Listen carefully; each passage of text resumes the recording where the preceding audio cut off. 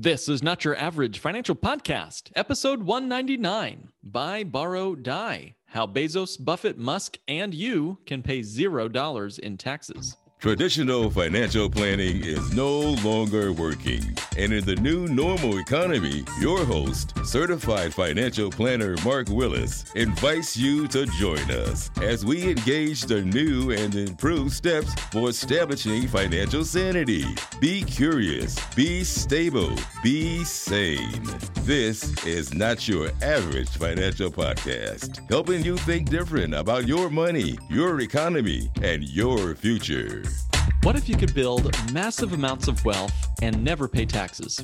I mean, truly tax-free wealth.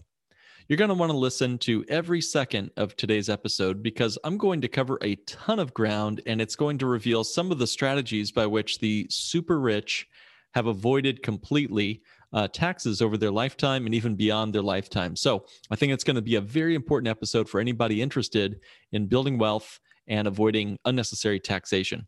But first, I want to talk to you about a group called ProPublica. They're an investigative newsroom. They've obtained a vast trove of Internal Revenue Service data on the tax returns of thousands of the nation's wealthiest people, covering more than 15 years. The data that they provided offers an unprecedented look at the inside of financial lives of American titans, including folks like Warren Buffett, Bill Gates, Rupert Murdoch, and Mark Zuckerberg. It shows not just their income and taxes, but also their investments, their stock trades, their gambling winnings, and even the results of tax audits. Some of the key pieces: in 2007, Jeff Bezos, who was even then a multi-billionaire, and even now today the world's richest man, did not pay a penny in federal income taxes. He achieved the feat once again in 2011. In 2018, Tesla founder Elon Musk, the second richest person in the world, also paid exactly no federal income taxes. Michael Bloomberg managed to do the same in recent years, and Carl Icahn did it twice. The list goes on and on and on in this report. The IRS records show that the wealthiest can and perfectly legally do pay income taxes that are only a tiny, tiny fraction of the hundreds of millions, if not billions, their fortunes grow by each year. Now, as I say all this, my guess is that you have one of two responses. Depending on how you react to the news, might tell you something about your principles and your beliefs. Was your first reaction to the news there one of rage and anger? Something like, hey, how can they get away with that? That's not fair. Then you might as well turn off this podcast and pick up a protest sign. We will see you back here next week. On the other hand, if your first instinct was curiosity, not so much how could they do that, but how did they do that and how could I do it too? Well, that's definitely something that I think warrants further investigation. That's what we're going to spend the rest of our episode talking about. Now, guys, I can totally appreciate your frustration. Having just paid a significant income tax myself, many Americans live paycheck to paycheck. They're amassing little wealth, and the federal government sees a percentage of their income as theirs. And as your income rises, you just pay more tax. In recent years, the median American household earned about $70,000 a year and paid 14% in federal taxes. The highest income tax rate is 37%, and that kicks in for couples earning over $628,000. Now, these confidential records showed that the ultra-rich essentially sidestepped this whole system. Now, compared how much in taxes the 25 richest Americans paid each year to how much the average American pays, again, according to Forbes, those 25 people saw their wealth rise at a collective $401 billion from 2014 to 2018. They paid $13.6 billion in federal taxes. Now, that sounds like a lot, but it really amounts to only 3.4% of their wealth that had increased over that same period of time. Now, we could talk about how wealth is different than income, and that's definitely the topic for another podcast. And so I'm not here to debate the ethics of one particular tax rate or another, but let's talk about whether or not this is a legitimately legal strategy and how you can participate in it, even if you don't have mega billions. So how do the mega billionaires pay their mega bills while opting for, things like $1 salaries and then, spending lavishly? According to the public documents and the experts, the answer for some of these wealthy Americans is to borrow money. and to borrow lots of money. In fact, for regular people, borrowing money is usually seen as a negative thing, say a car loan or a home loan. But the ultra wealthy see a loan as a way to access billions of dollars without having to pay any taxes because it's not income. The math here is a clear incentive. In the tax law, if you own a company and you take a huge salary, you're going to pay 37% in income tax on the bulk of your salary. If you sell your stock in that same company, you're going to pay 20% on your capital gains, and you're going to lose some control over your company at the exact same time. Neither of these sound like great options. But if you take out a loan, and these days loans you'll pay single-digit interest rates, you pay no tax on that loan. Now, loans are supposed to be paid back, and the IRS does not consider a loan income. Banks typically require some sort of collateral, but of course, wealthy folks have plenty of collateral. What is collateral? Well, I'll give you an example. Last year, Tesla reported that Musk had pledged some 92 million Tesla shares, which were worth about $57 billion as of 2021 May, and he had used that as collateral for personal loans. And Carl Icahn actually says, hey, there's a reason why it's called an income tax, he said. He said, the reason is if you're a poor person, a rich person, if you're Apple, if you have no income, you pay no taxes. If you have no income, you pay no taxes. So Carl Icahn has a proverb here, a bit of wisdom, but I want to leave the news headlines and spend the rest of this episode learning how you and we all can do what the wealthy do and even beat them at their own game. I'd like to show you a way you can supercharge this strategy that the wealthy are using with Bank on Yourself, and even prepare yourself to survive and thrive even when the uber wealthy see their empires begin to crumble. So I want you to get out a piece of paper and write down these 3 words. The first word, buy, that's B-U-Y. Second word, borrow, B-O-R-R-O-W. And then the third letter is die, D-I-E. Now, each of those words represent steps in our strategy, the buy, borrow, die strategy. Each of these words relates to a feature of the American income tax law, a feature of the American income tax law that has been there for over 100 years and is likely to continue to exist into the future. It's a key to really living tax-free. People like Warren Buffett and more are using these same 3 principles. So let's go through each of these principles one at a time. The first word, buy. First, you buy assets. Buy assets. You buy something that will go up in value. Let's say you buy an asset that's not going to produce any cash. That's a key distinction. So you want to buy something like a stock that does not pay a dividend, for example, in this step. So maybe you buy a house, your own personal home. That will go up in value without producing any cash either. At least my house doesn't have an ATM attached, right? So there's no cash coming out of my personal home. That is the buy step. The buy step works because of the realization requirement, which has been around in the American tax law for over 100 years. You don't pay tax on an asset until and unless you sell it, or it otherwise produces cash. So if you're just buying and holding, like you're just owning your house, or you're just owning a specific company that doesn't pay a dividend, like Warren Buffett's Berkshire Hathaway, or you're owning a sports franchise and it's going up and up and up and up in value, and you're not paying tax until you sell it. And in the strategy of buy, borrow, die, there is no selling. There's no sell. So we're not talking about your typical mutual fund, right? Honestly, there's internal taxes due on mutual funds because inside the mutual fund, they are constantly buying and selling stock. And you're constantly, whether you realize it or not, you're actually taxed even if you don't get the cash on that mutual fund, okay? Because they're churning stocks inside that mutual fund. So you're getting taxable gains even though you just held it inside the mutual fund. So that's step 1, is to buy an asset that does not produce cash. Step 2, borrow. So step 1 was the inevitable rise in value without cash income. That's a lot of fun, helps us feel better about ourselves, but you can't really eat unrealized appreciation. You can't use it as a way to buy stuff at the grocery store. So how are you going to get cash to support your lifestyle? And the answer is step 2, you borrow. And again, ever since the history of income tax in this country, Borrowing has not been considered income. You don't pay tax when you borrow money. For example, you bought your home, let's say. It went up in value. You need to take some money out of the home. You do something called an equity loan. Or maybe you have stock. Maybe it's going up in value, so you can take out a margin loan. Or you have a gold bullion and you find a way to borrow against the gold.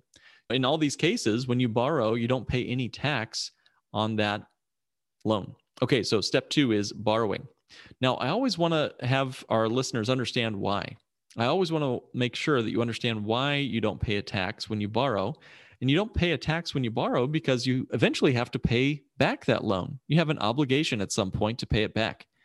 So one of the main reasons why the wealthy are able to avoid taxes is because instead of earning money and spending that, they're borrowing money and spending that instead. It's a big difference between spending money that you earn and spending money that you borrow. When you earn money, you pay taxes before you get to spend it. When you earn money, you might only have 70 cents on the dollar to spend since the government took the other 30 cents. But, and this is crucial, guys, if you borrow $1, you get to spend the full dollar, the whole dollar, since you didn't actually earn it. And income tax is only on the money you earned and not that you borrowed. So if someone wants to buy a house and they take on a mortgage for, say, $300,000, the IRS is not going to try to claim that you earned $300,000 that year, nor does the IRS try to tax you on that $300,000. Why? Because, again, you borrowed from the bank and you have to pay that bank back. If the IRS tried to tax you on everything that you borrowed, nobody would buy a house because we couldn't afford to due to the taxes, right?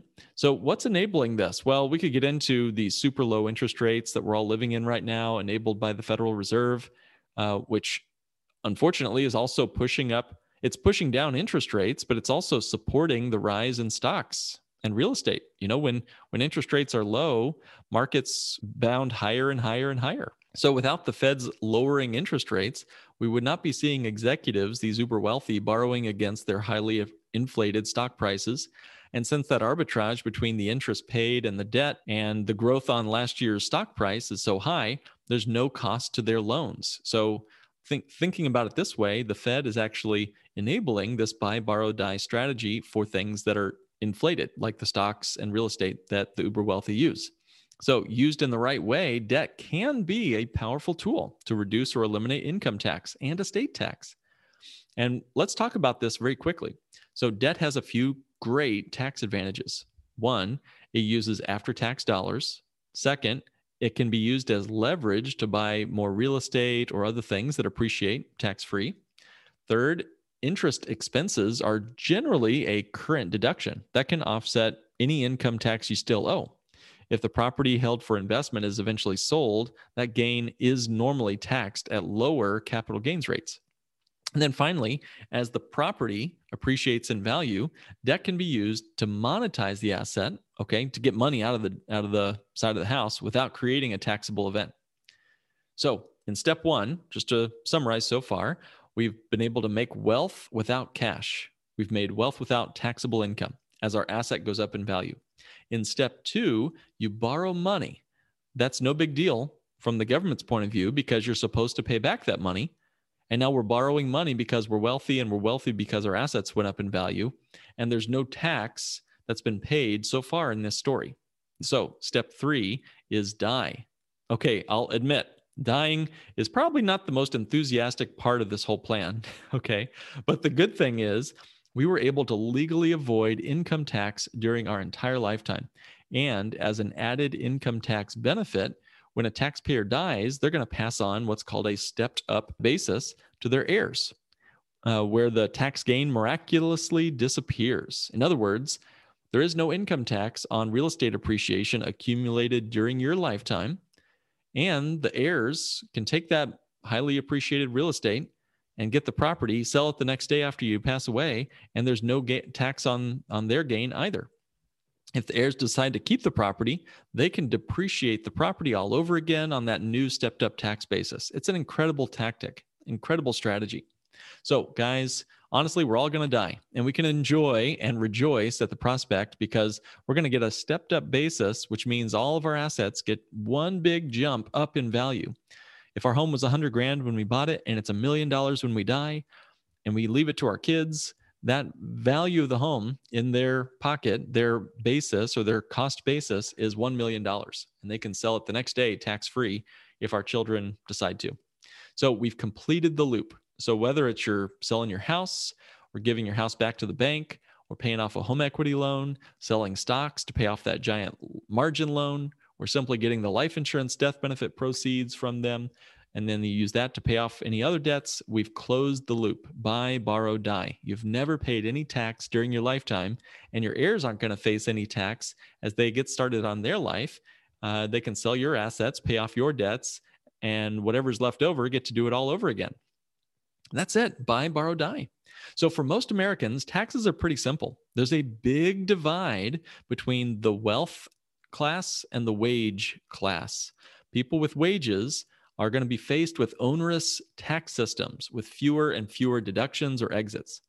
On the wealth side, on the assets side, it really comes down to buy, borrow, die. That's the basics. That's why Warren Buffett pays almost no tax. So there's a caveat to buy, borrow, die. The caveat is you got to buy your ticket. You got to buy your ticket. So here's what I mean. In 2013, Mark Zuckerberg was kind of brand new in the billionaire space, kind of out of nowhere.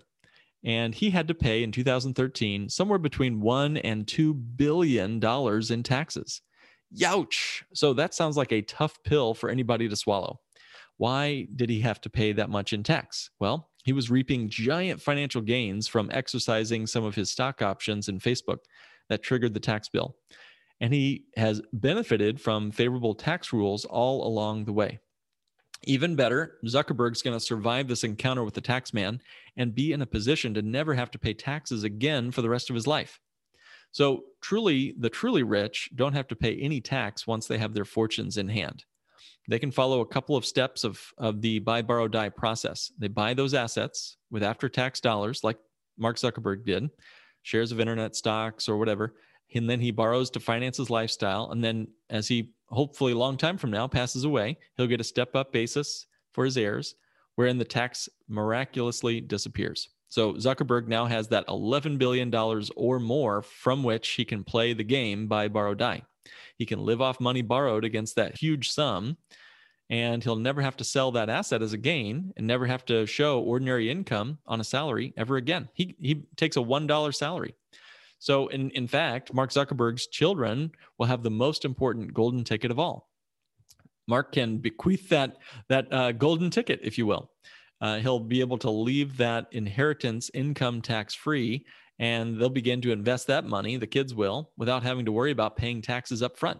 They won't have to buy into the same game that Mark Zuckerberg did. So this is how you get onto the train. You got to buy your ticket to buy, borrow, die. Now, how does this all fit with Bank on Yourself? I want to get right into this strategy, guys, because it's huge. Now that we understand the buy, borrow, die steps, let's look at how Bank on Yourself does it better than just about any other asset class. So again, life insurance designed the Bank on Yourself way is a beautiful buy, borrow, die strategy. You can give money to the insurance company, that's called premium, and it goes into the policy as cash value and death benefit. And that begins to grow your cash value and it rises in value, okay? But inside the policy, you're not having to pay taxes on the increase of your wealth. It's a tax-deferred bucket of wealth increasing every year. So this is a perfect tool for step number one, buying assets that don't spin off cash.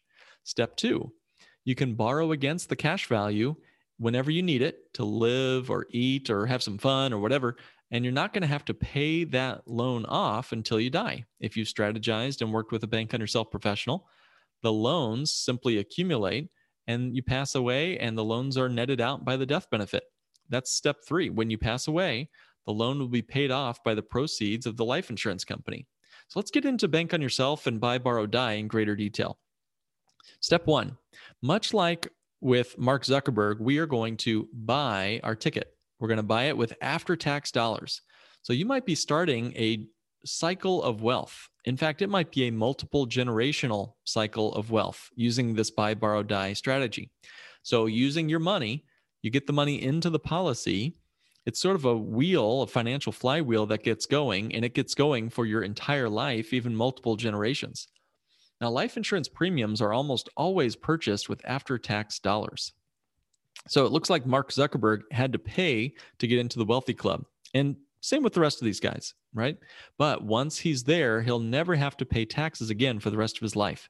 Similarly, you are free and clear. Once the cash value is in that policy, the tax goes away. It's never again taxed if you've designed the policy correctly. So once it goes into the policy, the life insurance policy, and it grows in the policy compounded, it's always accumulating, but it's never spinning off checks in the mail that you have to pay your taxes on. So guys, this is quite unlike wages or worse, mutual funds or dividend-paying stocks, which force you to pay taxes constantly. The biggest problem with the buy step, the BUY buy step for most other assets is that the IRS finds a way to get your income and forces you to pay taxes on it every year. For example, dividend-paying stocks.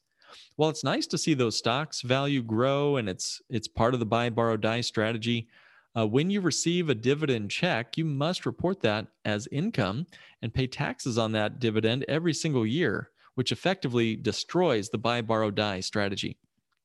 Income is your enemy when you're using the buy, borrow, die strategy. The same problem exists with real estate rental income or even interest off your CD or money market accounts. Each year, you're going to have to pay taxes on that money received. And yes, super real estate savvy listeners might know that there are some great tax strategies to lower current income like bonus depreciation and more. Eventually, there's nothing left to deduct on your real estate or to depreciate on your real estate, and yet your rent check will keep coming. That will force you to pay taxes in the future. That's not a great strategy for buy, borrow, die. Now, Warren Buffett has been public about his tactic here. In fact, he's intentionally not issuing dividends from Berkshire Hathaway, his company, and they haven't issued a dividend since 1965. If Berkshire had offered anywhere close to the average dividend in recent years, Buffett would have had received $1 billion in dividend income and owed millions in taxes each year. So this is an intentional move to not receive income. And in fact, dividends on whole life insurance are technically referred to as something very different in the tax code. This is huge.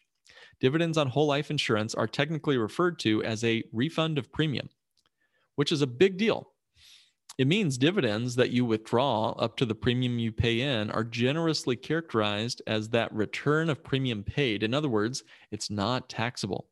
Most of our clients actually use these dividends and send them right back into their policy internally. All this happens internally inside the policy to purchase more paid up additions, which is a specific tool of Bank on Yourself policies that accelerate the growth of their wealth even faster. So, would you believe me if I told you that not even the uber wealthy can do better than this? For example, even though Warren Buffett's company, Berkshire Hathaway, owns several life insurance companies. Now, side note, what does he know that Dave Ramsey doesn't about life insurance and how great a spot it is for parking wealth? But Buffett's company, Berkshire Hathaway, cannot legally own the companies I would recommend to our clients, since the companies I'd recommend must be mutually owned by us policyholders and not by outside institutions or public companies like Berkshire Hathaway. So one would think that these dividends inside the whole life insurance would be considered a distribution of profit, right? We're getting profits. These are dividend checks. And yes, you are able to take a check. Your dividends could be sent to you as a check. But again, as long as you keep your whole life policy in force and the Bank on Yourself designed policy was intended to put the dividends into paid up additions, then no taxes will ever be due on your dividend checks as you receive them back into your policy. So that's step one, buying the whole life insurance policy. Step two is borrowing. You can borrow. You can use the life insurance as collateral. You can borrow that money out, and the capital, the whole life cash value, will continue to grow as if you did not touch the money. Only life insurance cash values from whole life insurance companies designed the Bank on Yourself way with non-direct loans guarantee the money will grow for you each and every year that you have the policy, even if you borrow against it. All other assets I'm aware of, guys, in the financial universe can and probably will lose value. When the wealthy borrow against their assets, Tesla stock or whatever, they're assuming that those assets will always continue to grow. And I'm saying, guys, that's stupid. That's stupid. What grows forever in the stock market? When markets crash, and they might over one's entire lifetime, remember, buy, borrow, die is a lifelong, multiple generations strategy. The uber wealthy could find themselves big time underwater on all of their loans. And that is a big uh-oh. So this cannot happen with life insurance since it's guaranteed to grow for us every year. We always have a higher value in our policy no matter what. With the uber wealthy, when they employ the strategy of buy, borrow, die with assets like stock or real estate, etc., guys, remember, they must assume that they're always going to have a generous banker willing to lend them more money. Think to yourself for a minute, are bankers always generous? How have they been with you so far? Well, you might loan Mark Zuckerberg some cash. He's got a high degree of certainty he'll probably pay you back if you had the chance to loan Mark some cash. But that might not always be the case, especially if markets and situations change. Nothing's guaranteed about Facebook stock value, right? What if stocks go down? The whole buy, borrow, die thing reverses itself, and all these wealthy executives would be in big time trouble. And let's say you heard about buy, borrow, die somewhere on the internet, and you decided to use the asset of stocks to live on, like Elon Musk, while stock prices soar. If you borrow heavily against your brokerage account and you're funding your lifestyle, and then all of a sudden the underlying asset, the brokerage account, crashes or falls in value, the margin loan that you've got on your brokerage account might get called. They call that a margin call, meaning you would have to pay them some serious cash right away to get straight. And if you've been living off borrowed money off that brokerage account for 30 years to fund your high lifestyle, and all your assets come crumbling down, you could come up with maybe a little bit of cash, but goodness, could you come up with the money you really needed to meet that giant margin call? Youch, that doesn't sound great. Not a great way to live. Now, if the Fed were to do the right thing and raise interest rates, asset prices would crash. Stocks, real estate would all come tumbling down. And second, the cost of borrowing against your asset would go way up. So this would actually force a lot of margin calls on all of these uber wealthy people. They would have to liquidate their millions of shares of stock, assuming they still had any gains to sell, right? And they'd be forced at that point to pay a ton of income tax. So the goal should not be to brandish these wealthy folks or start some new tax system that taxes their wealth, but rather simply let the market dictate interest rates, to let the Fed get out of the way and let's get back to normal interest rates. So that might mean bringing interest rates up to, who knows, 6, 7, 8%, who knows?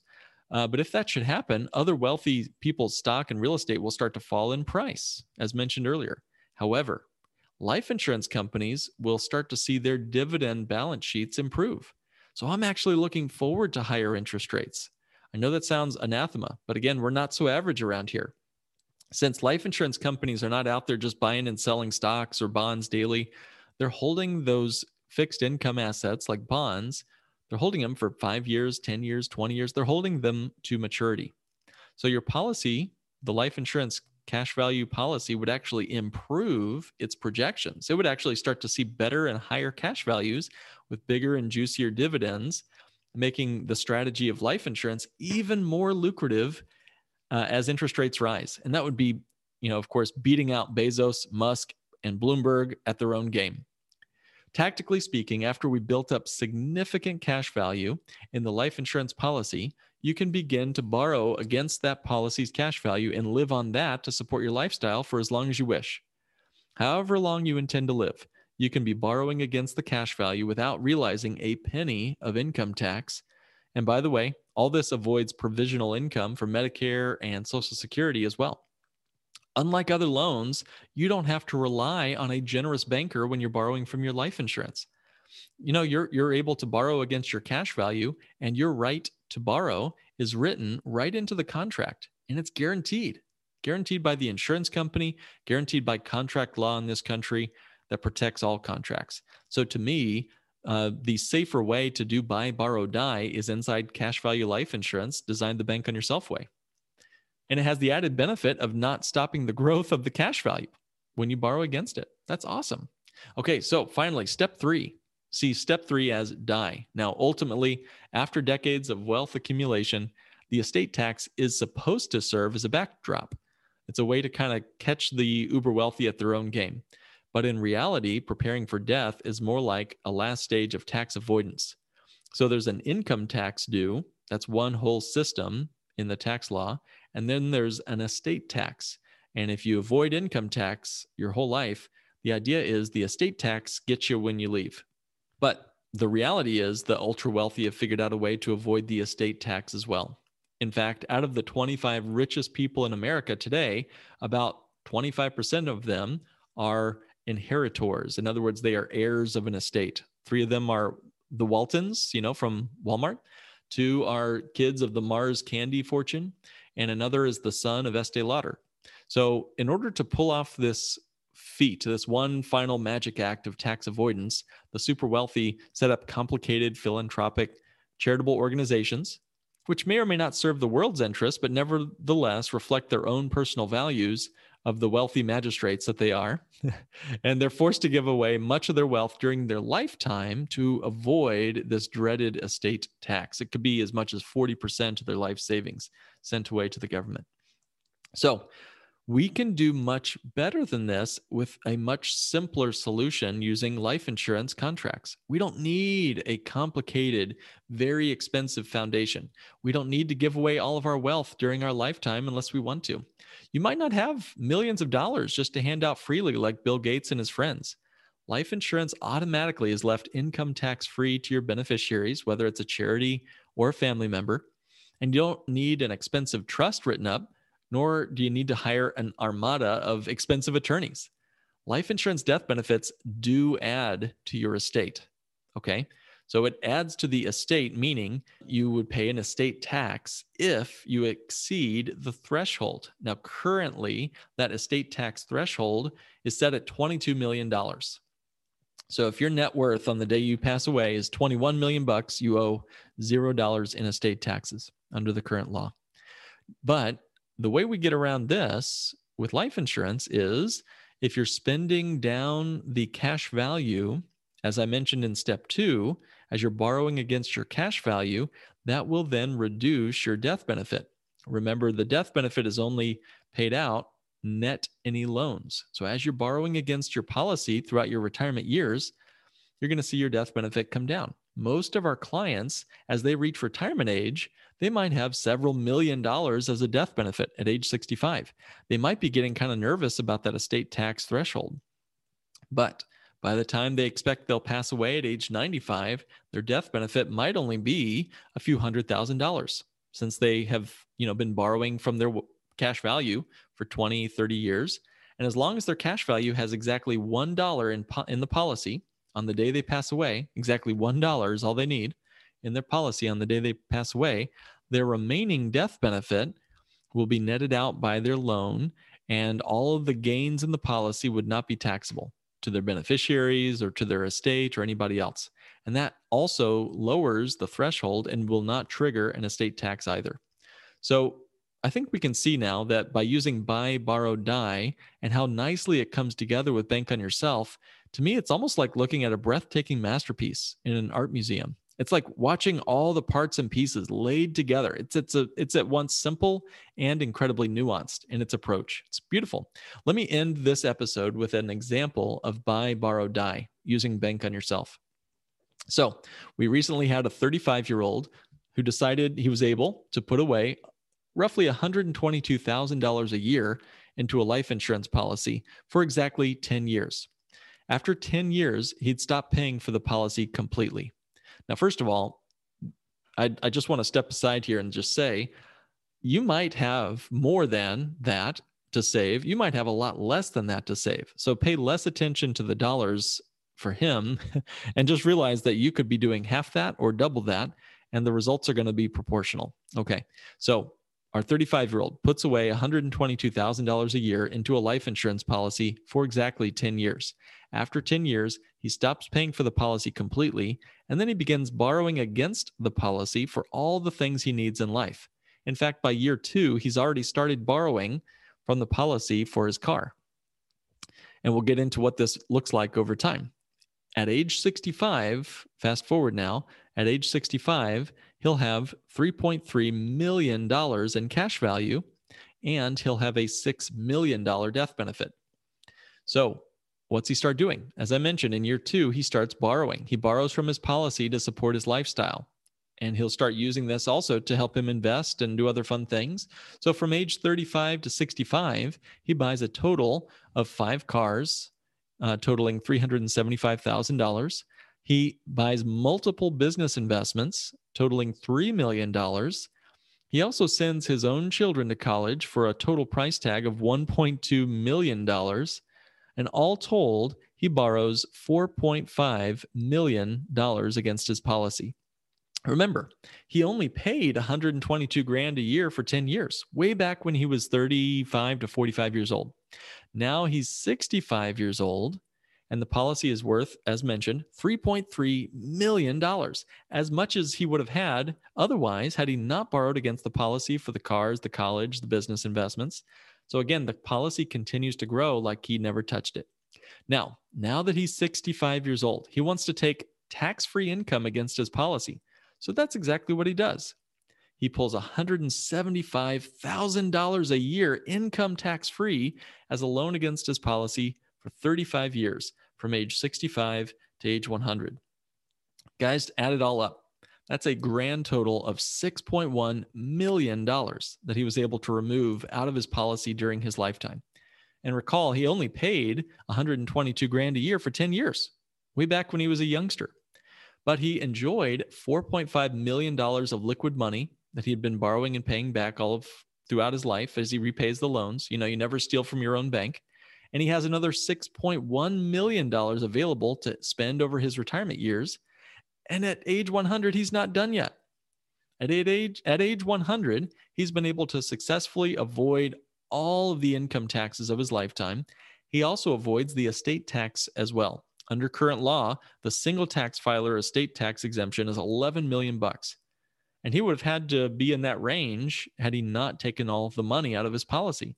But because he borrowed, died, as I mentioned, because he borrowed against his life insurance in retirement, it drains down the death benefit.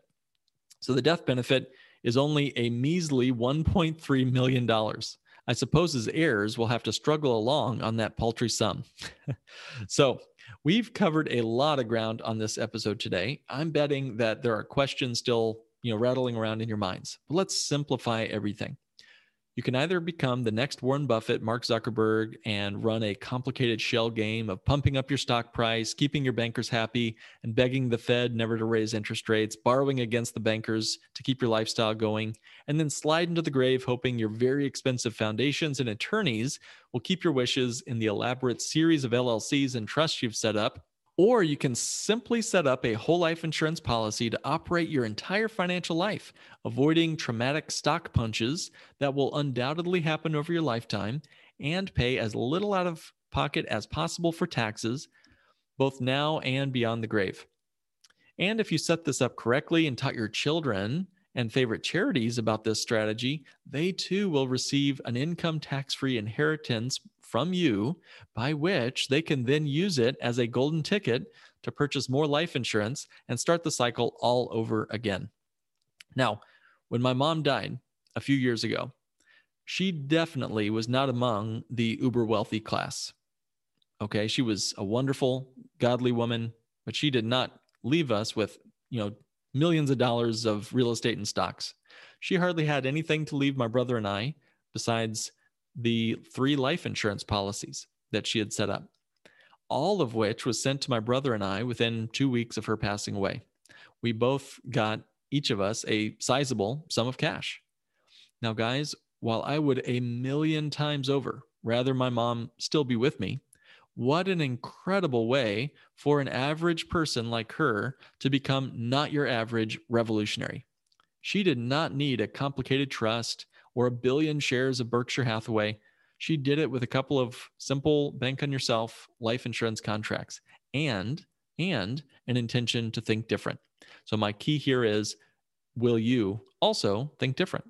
So you've done so today. You've spent the time. You've made it this far, guys. So I'd love to speak with you about the buy, borrow, die strategy and learn more about how this might fit for you. You can reach out to us at notyouraverageFinancialPodcast.com. Click on Request a Meeting. Thank you for joining me today for this week's episode of Not Your Average Financial Podcast, helping you think and live differently with your money, your economy, and your future. This has been another episode of the Not Your Average Financial Podcast. To join the financial revolution and start thinking different about money, go to www.nyafinancialpodcast.com and click Request a Meeting. The topics presented in this podcast are for general information only and not for the purposes of providing legal, accounting, or investment advice. On such matters, please consult a professional who knows your specific situation.